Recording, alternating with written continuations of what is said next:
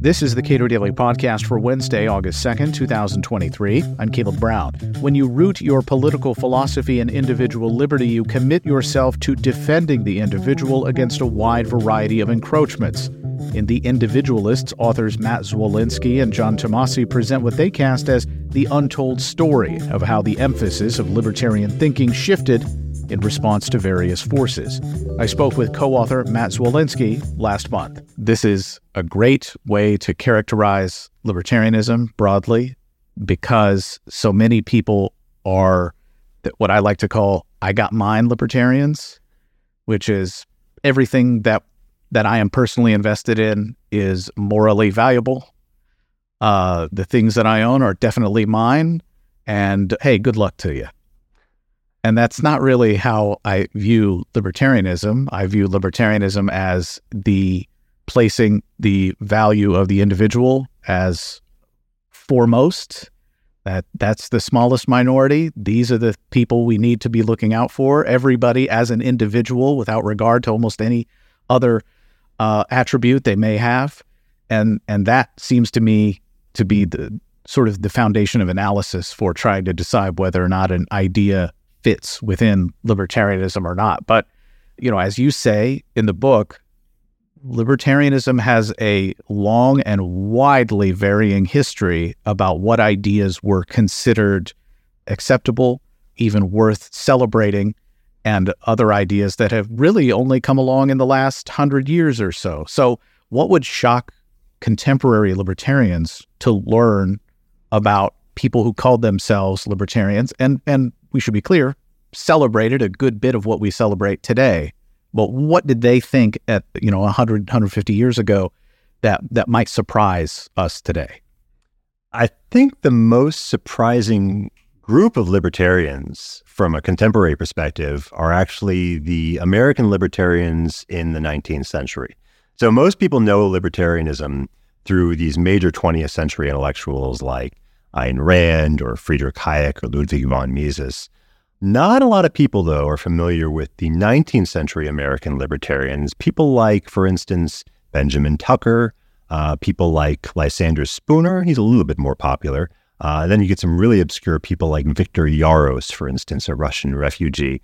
And they held some very surprising views, such as, for instance, Benjamin Tucker referred to himself as a socialist and thought that libertarianism, as he understood it, was perfectly compatible with socialism.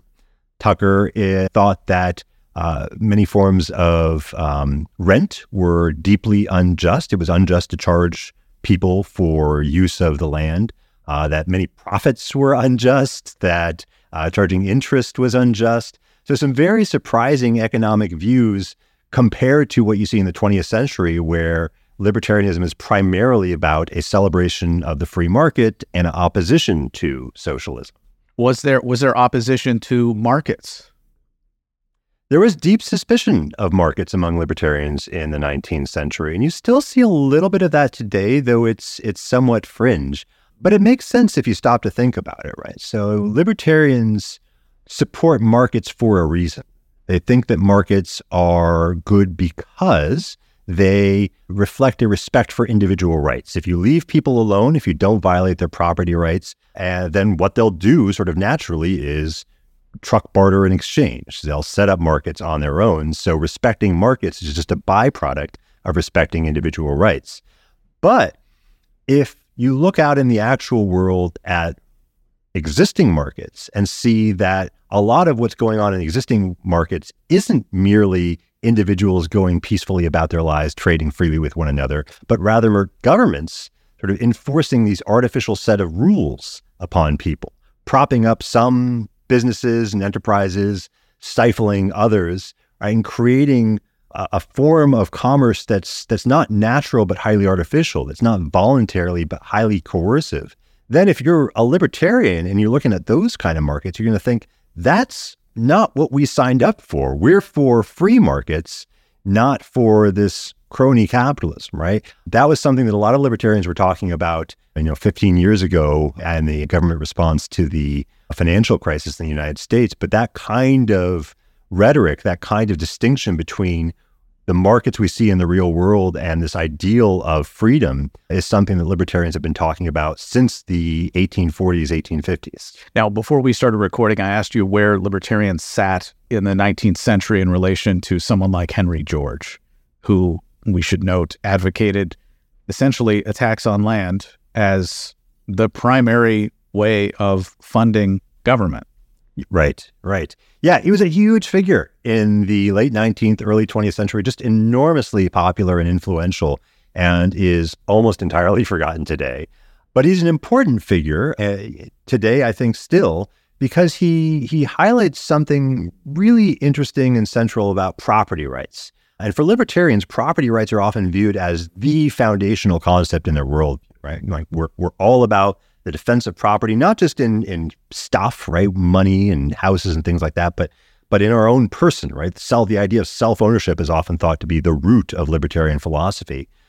But what George pointed out was that it's not clear that even if you're committed to property rights in yourself and in your labor, right, the work that you perform, that gets you to property rights in the land, because after all, you didn't make the land, right? The land itself is kind of this free gift from God, and so properly belongs to all of mankind, not just to whoever got there first and put a fence around it. So you're entitled to, what you produce with the land. If you till the soil and plant some yams, right, you can take the yams and eat them or sell them, but you don't get the raw value of the land itself. And so to tax that raw value and use that to fund the government, George thought was perfectly compatible with libertarian principles. And even if you accept the notion of whoever got there first is the owner, that's a deeply problematic position to hold in contemporary United States of America.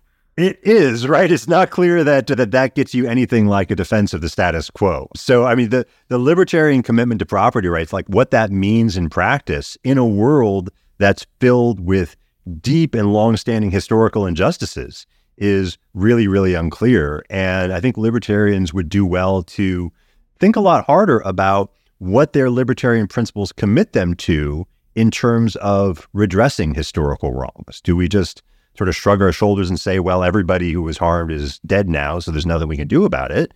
Or do we make some efforts to correct for those injustices, knowing that any efforts that we make are going to be highly imperfect and they're going to end up harming some innocent people who didn't themselves participate in those wrongs? I'm at least a little encouraged. If you look at it, go to Google Maps and look up a map of Oklahoma today, it spells out a little differently the property lines than it did maybe 3 or 4 years ago.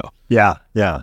So, this is more of an intellectual history, but of course, some ideas won and some ideas lost. As we turned into the 20th century, who had won and lost in terms of what came to define the substance of libertarian thinking? So one of the major themes of the book is that in the 20th century, the face of libertarianism changed quite dramatically relative to the 19th century. In the 19th century, libertarianism was seen as a very radical, progressive force. Frédéric Bastiat, one of famous 19th century French libertarians, famously sat on the left side of the French Assembly next to socialist anarchists like Proudhon. Whereas in the 20th century, libertarianism came to be seen as a kind of right-wing view. Cato Institute is still described today as a conservative think tank by a lot of people who ought to know better. Despite our frequent emails to editors at various newspapers throughout the United States.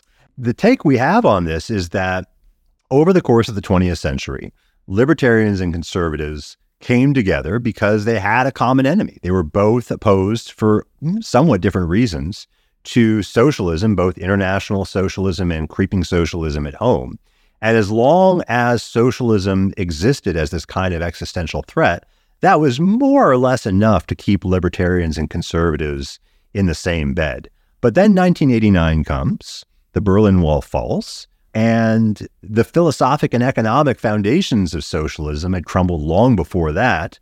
And so you look around today, and there just aren't that many people still advocating for socialism in the sense of central direction of the entire economy. You get people like Bernie Sanders who call themselves socialists. You get countries like Norway that some people call socialist, but these are market economies. They're not socialist. They're market economies with a heavy dose of regulation and a welfare state. So the socialist threat is gone.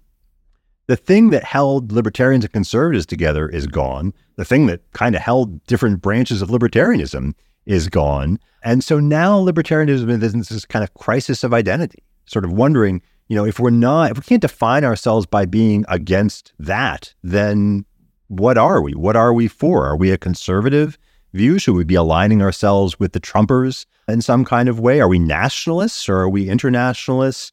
What's our take on the Black Lives Matter movement? Is that something with which we should align ourselves or distance ourselves from? It's just splintering off into myriad directions. And I think we still haven't found the issue or the personality or the idea that's going to provide that sort of unifying force that kept libertarianism as a somewhat coherent ideology for most of the 20th century.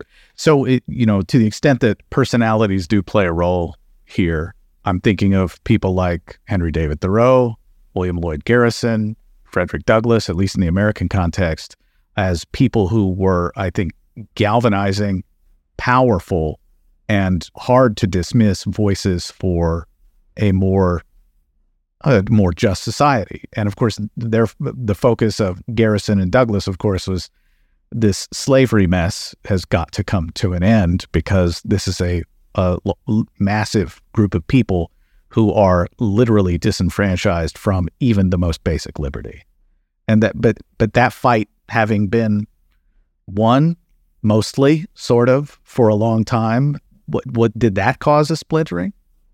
I mean, that was a force, right? When slavery was in existence, that was essentially the force that brought libertarians together. A lot of the early libertarians in 19th century America came out of the abolitionist movement, and a lot of people were in the abolitionist movement were eventually led by the logic of their position to these kind of radically libertarian conclusions, right? Like we thought, okay, look, slavery is unjust because it's the coercive imposition of authority by one human being over another. Well, wait a minute, that sounds a lot like government in general. So if I'm opposed to slavery for those reasons, maybe I ought to be opposed to government as well. So for a while, slavery did serve this kind of unifying force in the United States. But as you say, once slavery went away, so too did this kind of growing libertarian movement. And libertarianism essentially died off for about 40 years in the United States. There really wasn't much of a libertarian movement until around the 1930s, when you had the New Deal, which looked to impose this kind of quasi-socialist form of government domestically. And then not long after that, you had international socialism as an expanding threat. And that's when you started to see this tremendous and very fast rebirth of libertarian ideas. I mean, there were years like 1934 where you just look at the libertarian books that were published in that one year, and it blows your mind how quickly and how simultaneously all these ideas were occurring to people. Who were in that time period? Who were some of the more influential libertarian thinkers? I mean, Rose Wilder Lane figures prominently in my mind, if only because she was such a good writer. Rose Wilder Lane was an amazing influence. Isabel Patterson, of course, is another. And then, of course, there's Ayn Rand as well, who is coming onto the scene with The Fountainhead in the 1930s and 40s, and later with her Atlas Shrugged. But you had other more obscure people like Albert J. Nock at the time, who was kind of popularly obscure. Like, not a lot of people know his name, but he had tremendously influence on a number of intellectual elites. William F. Buckley, for instance, regarded Albert J. Nock as one of his intellectual mentors, though I'm not sure Nock would have approved of the development of his pupil in that particular case. I will say that if you have a bright young, this is for our listeners, if you have a bright young teenager that you know, Our Enemy, the State, is an excellent gift. Absolutely. And if you really want to geek out, his biography, Memoirs of a Superfluous Man, is quite fantastic. So I've been reading this book, War by Other Means, which is sort of about the not just pacifists, but people who were broadly opposed to war, primarily through people who wanted to protest that nonviolently. And so you have a large group of people who were broadly opposed to war.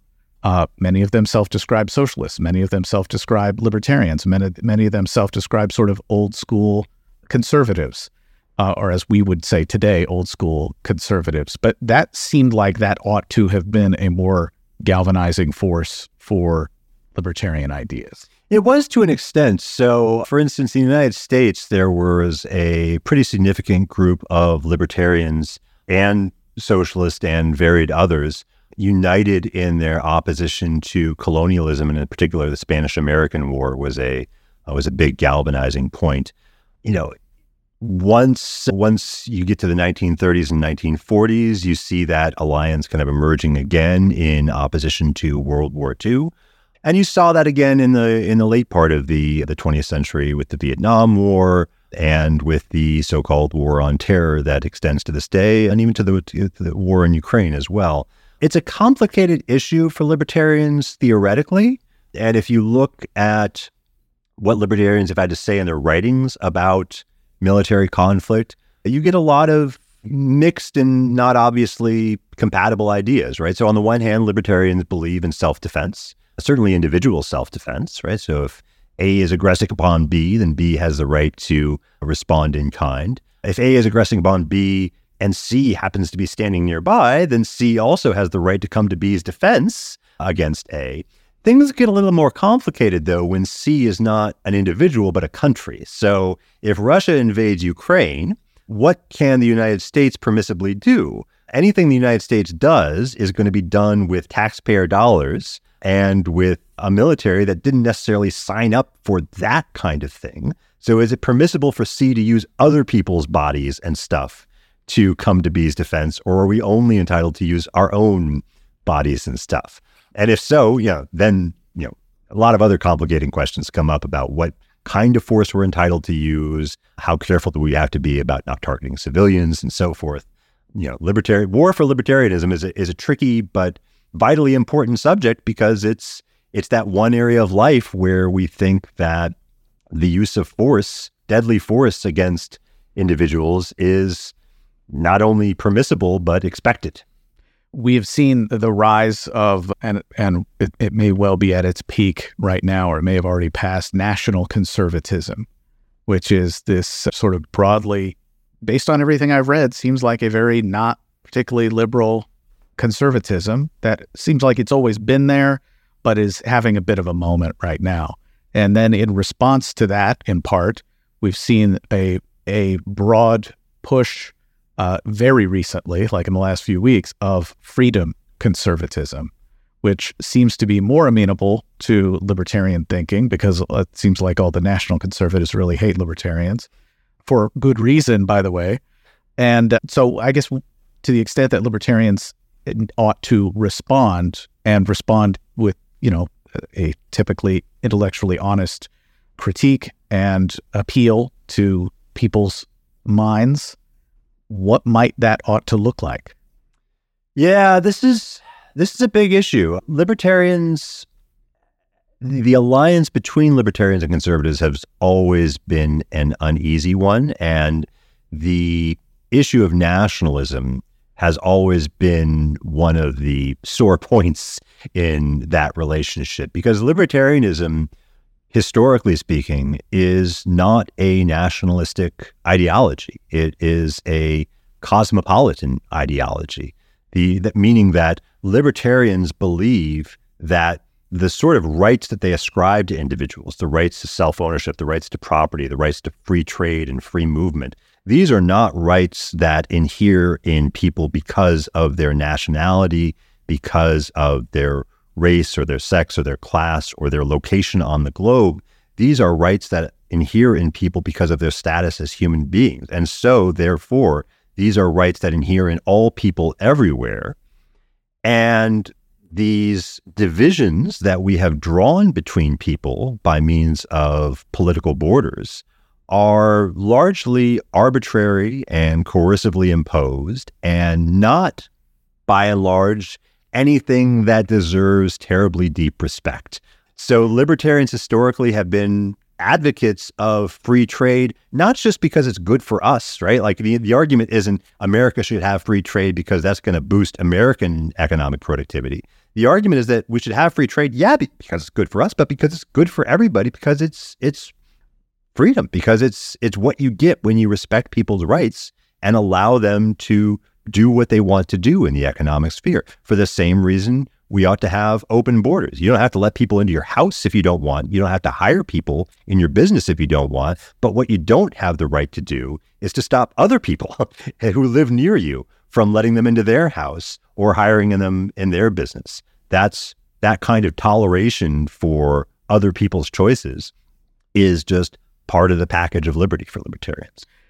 And all these discussions are great. I love talking about ideas and what is permitted and morally and that sort of thing, and under what framework we use to make those judgments. But whenever I have a conversation with somebody who is, maybe more political partisan, I will ask often, what's the principle at work here? And that pretty much brings the conversation to a close. And so as useful as all that is, I wonder, what is there is no end game, for libertarian ideas as I've experienced them. It is just to keep the ideas afloat, keep that torch burning for the next generation. You're just passing it on.